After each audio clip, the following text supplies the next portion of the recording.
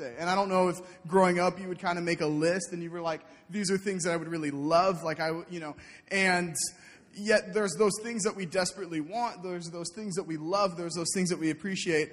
And at the same time, I believe that there's some gifts where you just have to like graciously smile and be like, thanks, Grandma. I don't really, and in your mind, you're like, I don't really know what to do with this. It's not going to go anywhere. I'm never going to use it. But you still want to look grateful. You still want to appear thankful. And so there's the gifts that we want.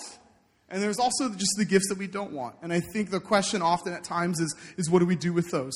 And the reason why I say that is because I think spiritually, there's gifts that we want.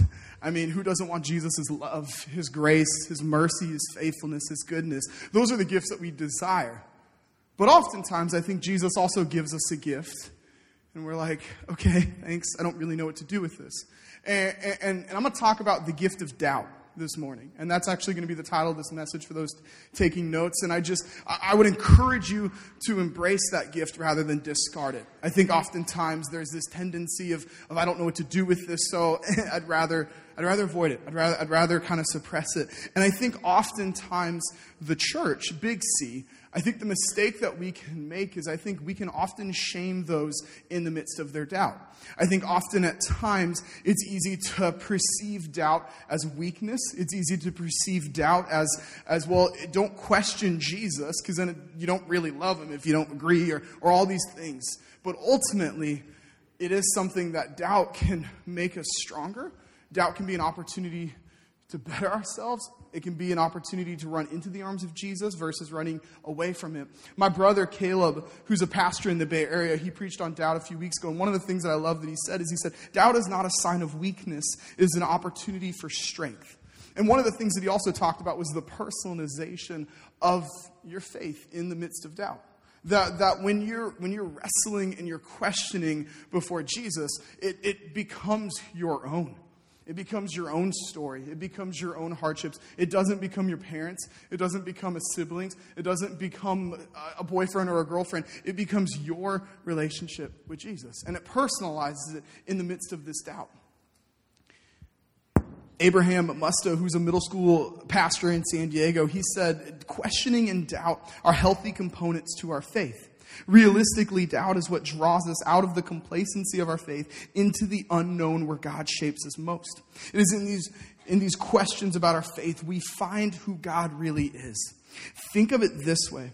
Your faith is a castle which is safe and protected. But what if this castle, being so safe and protective, is actually keeping God distant? Doubt tears down the walls and forces you to journey into the unknown. And I would just say often, the heart would be as well that we would go to the source, right? That we want to know what Jesus says when it comes to doubt and these topics, and we want to press into what does the Word have to say about it. And I think, honestly, there's a common theme in Scripture of doubting the Father. And I think it's one of the most consistent themes actually in the Word. And I think oftentimes we can almost read the Bible and just become intimidated by what we would almost see as just these spiritual all-stars or these miracles that were performed in the name of Jesus. And I think oftentimes we read that and we think, I could never do that. But you look from the beginning of time in the Word, there's this common theme of man wrestling with God. And it stems back from the very first people created, Adam and Eve. And you see God say, I have all of this goodness for you. Just stay away from one tree. And yet human flesh is like, well, I want that tree. I only want it because you said not to have it. So that makes me want it. But ultimately, God is trying to protect them. And they question the motive of the Father. They're like, well, is he keeping something from me? Is he like not wanting me to enjoy? Is he not wanting me to have fun? And that's where, the enemy comes in and says, he lies. And so they feel tempted and they end up taking from the fruit. Abraham and Sarah were people in the beginning of the Bible that were promised a child in their old age. And Sarah laughed at the face of God. And yet their child was named Isaac, meaning laughter. And we see Moses who, ultimately, parts the Red Sea, brings in these plagues, frees the people, miracle after miracle. And yet there's a moment where a bush is burning and God is calling him to go back. And he ultimately looks at his inadequacies. He's like, God, but I can't speak. I can't do this. I can't send someone else. David, a man after God's own heart. What a neat descriptive. You read the Psalms and it is an emotional roller coaster of being honest before God, saying one moment like, hey, life is amazing, I'm going to praise you. The next moment, I'm about to die and I'm freaking out. But it was this honesty, this transparency. The Israelites, God's chosen people, would constantly wander away. And then you go to the New Testament. And you look at the disciples who walked with Jesus, saw miracle after miracle, and yet constantly doubted. Like people would leave and they're like, okay, Jesus, like what was actually the point of that? I have no idea what you just did. And Jesus would have to patiently love them through it. One of the apostles was named Doubting Thomas. That was what he was known for. One of the people that followed Jesus closer than anyone. And even Jesus himself has a moment where he wrestles with God. And we'll talk about that later. And so I just want to say, yet, despite of that, God used every single one of them to advance the kingdom of God. And so don't for a second feel as if doubt disqualifies you. It means you're simply human. And you have to allow yourself the grace to wrestle. And I think in order to have a healthy perspective, you have to deal with the raw emotion right in front of your face. And you can't suppress it, and you can't get ensnared in it, because both will cripple you.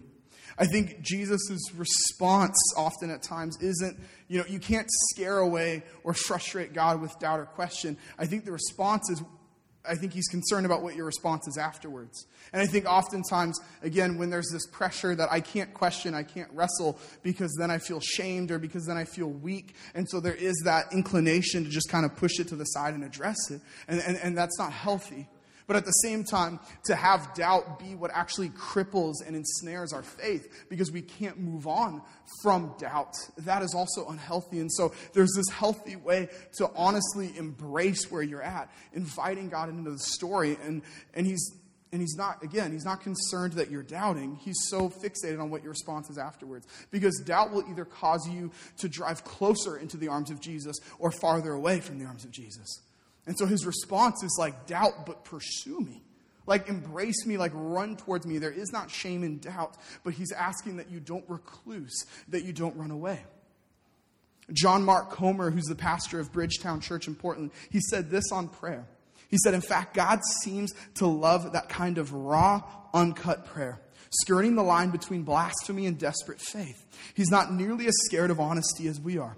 Prayer is what Moses did with God in the tent, what Jesus did with the Father in Gethsemane. It's brutally honest, naked, and vulnerable.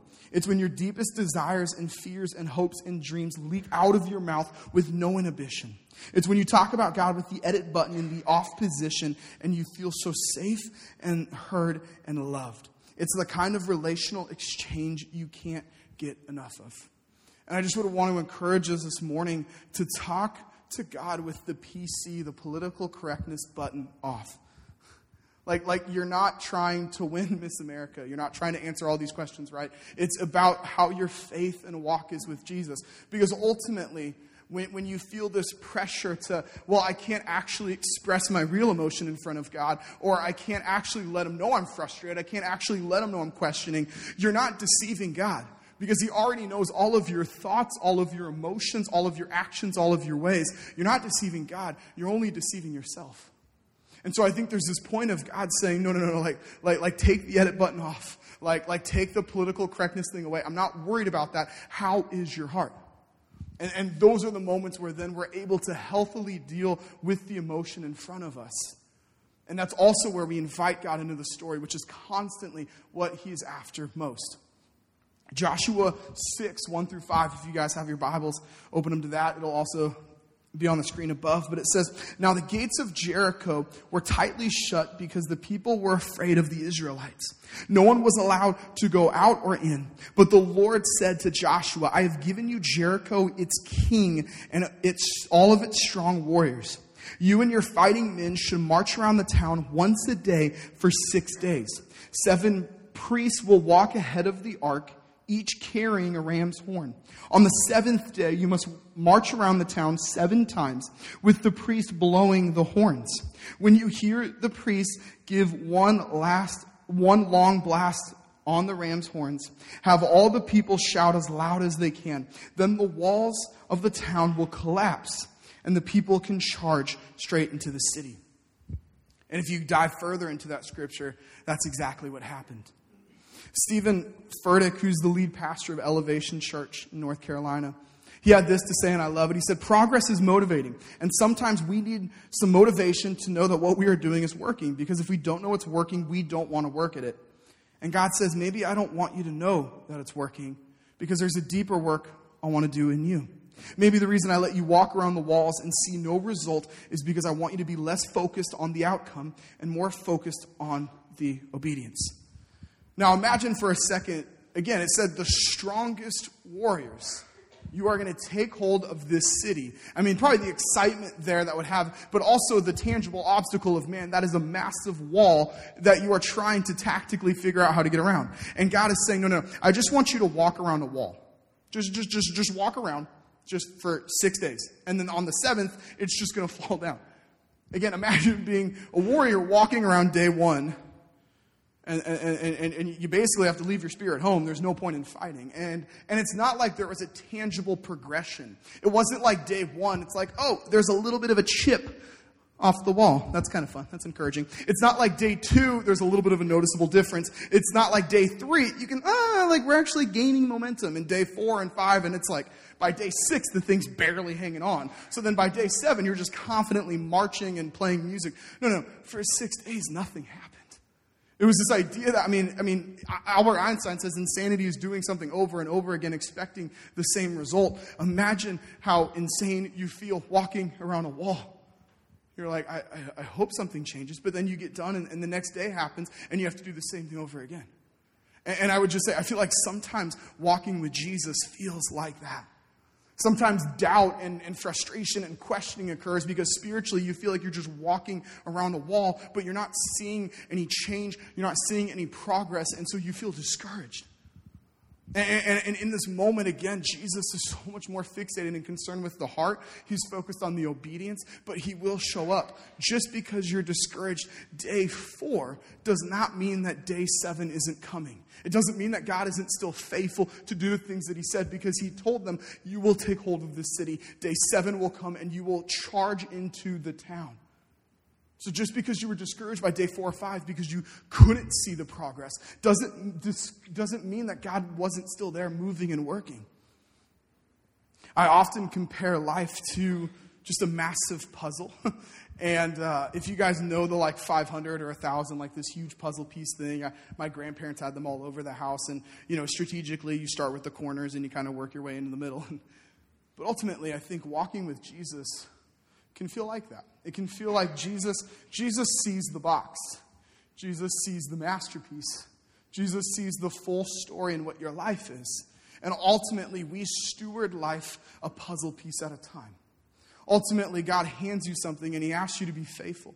He asks you to be obedient. He asks you to steward it. But that thing in and of itself, on its own, often makes no sense. Okay, Jesus, you handed me a gray, weird, random square. And yet on its own can look rather ugly. Yet when all of the pieces line up together, it creates something very beautiful indeed. And I think spiritually Jesus is asking, do you trust me enough, a puzzle piece at a time? And ultimately there will be doubt. Ultimately there will be moments where we're confused. He understands that. But if we're being open and honest before the Lord, we want to steward life well, a puzzle piece at a time. 2 Peter 3, 8 through 9 says, a day is like 1,000 years to the Lord, and 1,000 years is like a day. The Lord isn't really being slow about his promise as some people think. No, he is being patient for your sake. He doesn't want anyone to be destroyed, but wants everyone to repent. And I think oftentimes we get frustrated and confused when God doesn't work the way we want him to. But ultimately, we only see something partially finished while criticizing a God who sees the full masterpiece. And that can be flawed thinking. And to be honest, I don't want to serve a God that is small enough for me to wrap my head around, because that means that he would be a pretty tiny, insignificant God. That's like us trying to fit God into our story when we're called to fit into God's story. That it's not God shaping, I want to shape my God around my ideas, my thoughts, my values, my beliefs, because then it just becomes something that never disagrees with you. And yet Timothy Keller says, if your God never disagrees with you, you might just be worshiping an idealized version of yourself. And so there are going to be moments in life where practically you and God don't see eye to eye. God, what are you doing? This makes no sense. God, why did this happen in my family? God, why did this happen at school? Why did this happen in my sports? And we don't get it. But we have to submit and trust the God that sees the full picture when we see such a blurred perspective. He sees and knows way more than us. And I just want to encourage us too. Jesus isn't asking us to do anything that he himself did not walk out. Do you guys remember when I said even Jesus doubted? I'd love to talk about that. Matthew 26, 36 to 39. It's this moment where Jesus is about to be crucified. He knows what's coming. The writing is on the wall. He's about to be betrayed. He's about to die for our sins. And there's this moment where Jesus goes to the garden 3 times. He comes, he leaves, he comes back, he leaves. He comes the 3rd time because something was still stirring in his heart and in his soul, and it was just angst, and he was not at peace. And so it says, and Jesus went with them to the olive grove called Gethsemane. And he said, sit here while I go over there to pray. He took Peter and Zebedee's 2 sons, James and John, and he became anguished and distressed. He told them, my soul is crushed with grief to the point of death. Stay here and keep watch with me. He went on a little further and bowed with his face to the ground, praying, my Father, if it is possible, let this cup of suffering be taken away from me. Yet I want your will to be done, not mine. And there's this moment where you see Jesus just so overwhelmed, so filled with despair. And Jesus was human. He was flesh. And he was perfect. He remained without sin. But Jesus felt these raw emotions. I mean, imagine going to the cross and bearing the weight of humanity's sin and shame and death. I would be terrified. And in this moment where Jesus probably needs an answer more than anyone ever has in human history, and he presents himself before God. And you know the response? Silence. I mean, imagine Jesus in this moment just raw and transparent before God saying, I need you to speak. Now is the time to show up. And there's nothing. And so in our life, there's these moments that we feel like that. We're like, Jesus, where are you? Like, I'm hurting, I'm praying, and I feel nothing. It feels like a one-way voicemail. It feels like I'm just texting you constantly, but there's no reply. And yet I would say in those moments, Jesus isn't apathetic towards the moments where we feel no response. He sympathizes with us more than we could ever possibly imagine. Like, Jesus gets it because he walked it out. When it was so tough, when it was so overwhelming, when Jesus had doubts, he heard nothing and knew his response needed to be obedience. And a little bit of a rabbit trail, I'll just say this. Silence often is an answer. It's not the answer we want, ever. But when there was silence in the garden, Jesus knew that he had to do what he had to do. And he did faithfully. And I'll just say this, just because there was silence in the garden doesn't mean that the Father wasn't with him on the cross. The Father wasn't absent. He was there. He was faithful. And so there's these moments in life where we pour out our very soul and we feel and hear nothing. And yet that doesn't mean that God isn't there.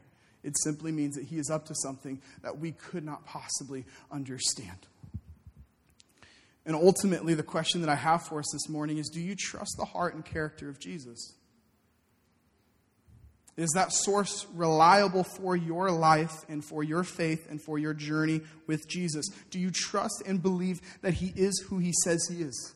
That he is good, that he is faithful, that he protects? Because ultimately, the way you answer this question will shape everything when it comes to your relationship with the Father. Because if you do trust him and you know his character, and I mean, as seasons come and go, our circumstances constantly change, but our Jesus never changes. And do we believe that he is who he says he is and that he's enough in the moments of life that don't make sense? Or if we don't, then that'll ultimately dictate and shape the way that our relationship with Jesus works. That in 1 John 16 and 18, it says, "We know how much God loves us, and we have put our trust in his love. Such love has no fear, because perfect love expels all fear." In the moments of life that don't make sense. Because trusting Jesus isn't just when it's perfect. It's not when it's just easy. It's not when it's just life is fun. It's trusting Jesus in the moments in life that make no sense. But knowing that we have a perfect love in our Father, and there's no safer and better place to put that love.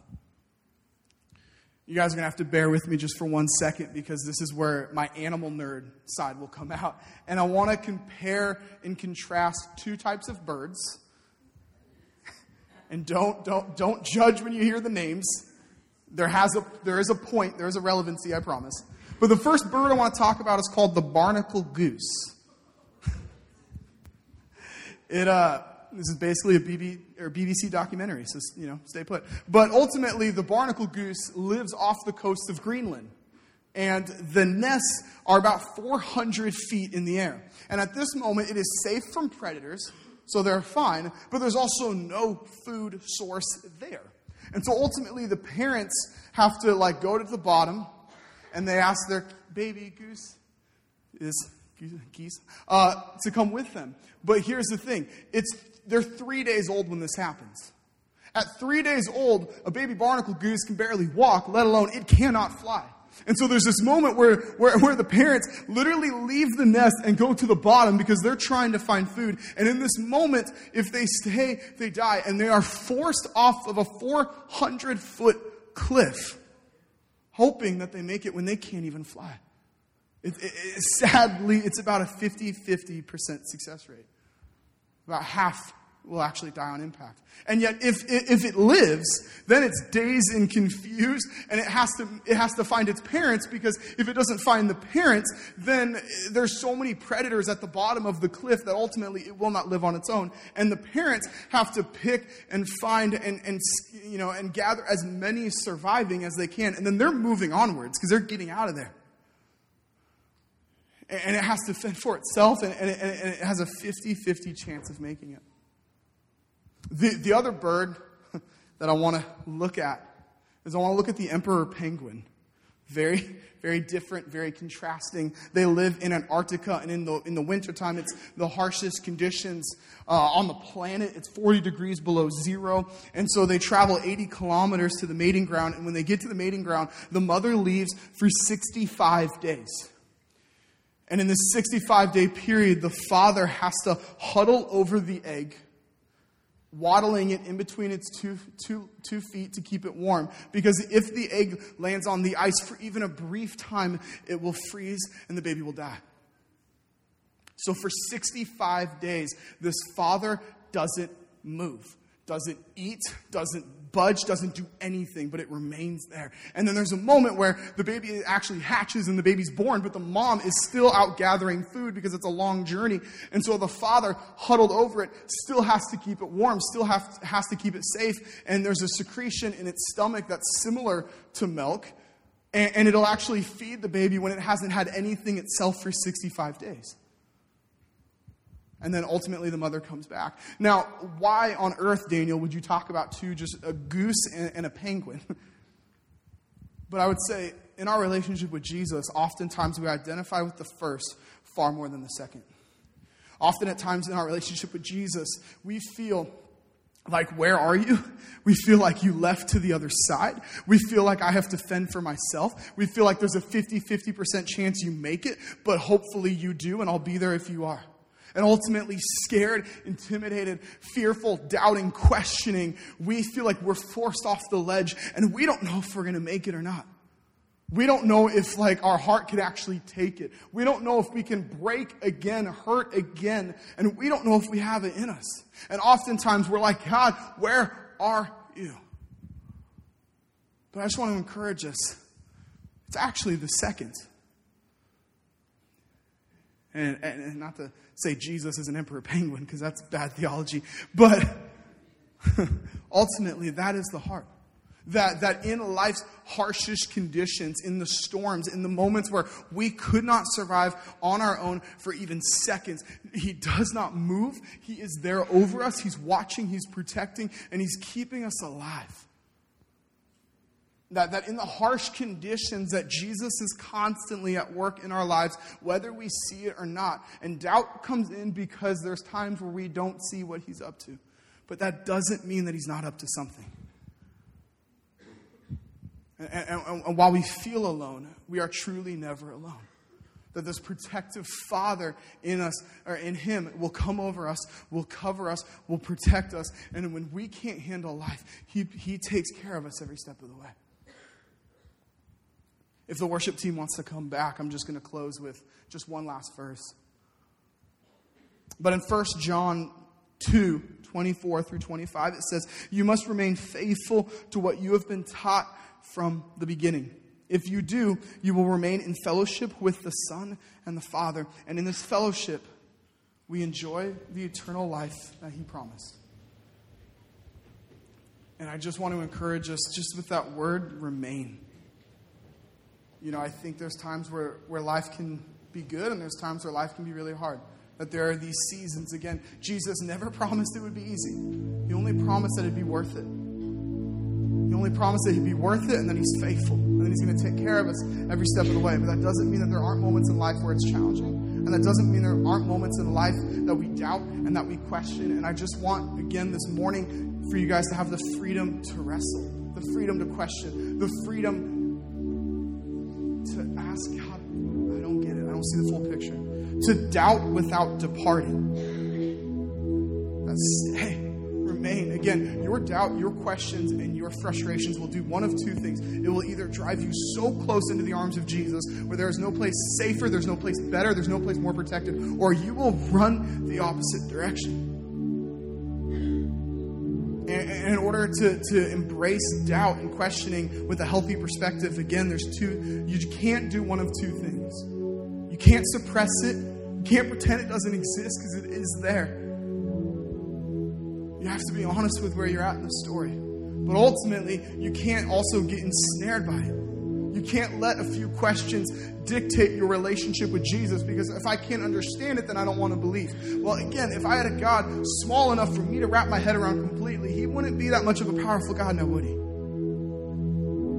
So ultimately, the heart that I would have for us is, again, doubt without departing. Remain. Embrace. Because again, there's no place safer, there's no place better than the arms of Jesus. And He's big enough to handle your doubt. He's big enough to handle your mess. There is not a mess big enough in your life to scare away God. But He wants you to approach Him with the PC button off. He wants you to approach Him honestly, the button in the off position. How is your heart really doing?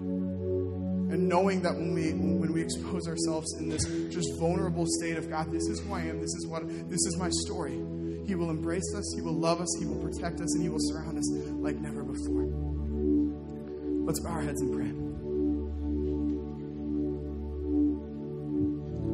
As it's Father's Day and we think about your love, Jesus, we thank you that you're faithful. Jesus, we thank you that you're there. And Jesus, we thank you that you actually embrace our questioning. You actually embrace who we are. That doubt is not weakness. It's an opportunity for strength. It's an opportunity to grow. It's an opportunity because when you wrestle and you're on the other side of your pain, you become stronger. That scars are simply a reminder that the enemy did not win, that you would not let him win. So Jesus, we thank you for the grace that covers us, the grace to wrestle, the grace to be okay with not knowing what's going on. But ultimately, do we trust the heart and the character? Do we trust that you are who you say you are? And if we do, which would be my hope and prayer, that we would embrace you fully for what you are. Jesus, we love you. Jesus, we thank you.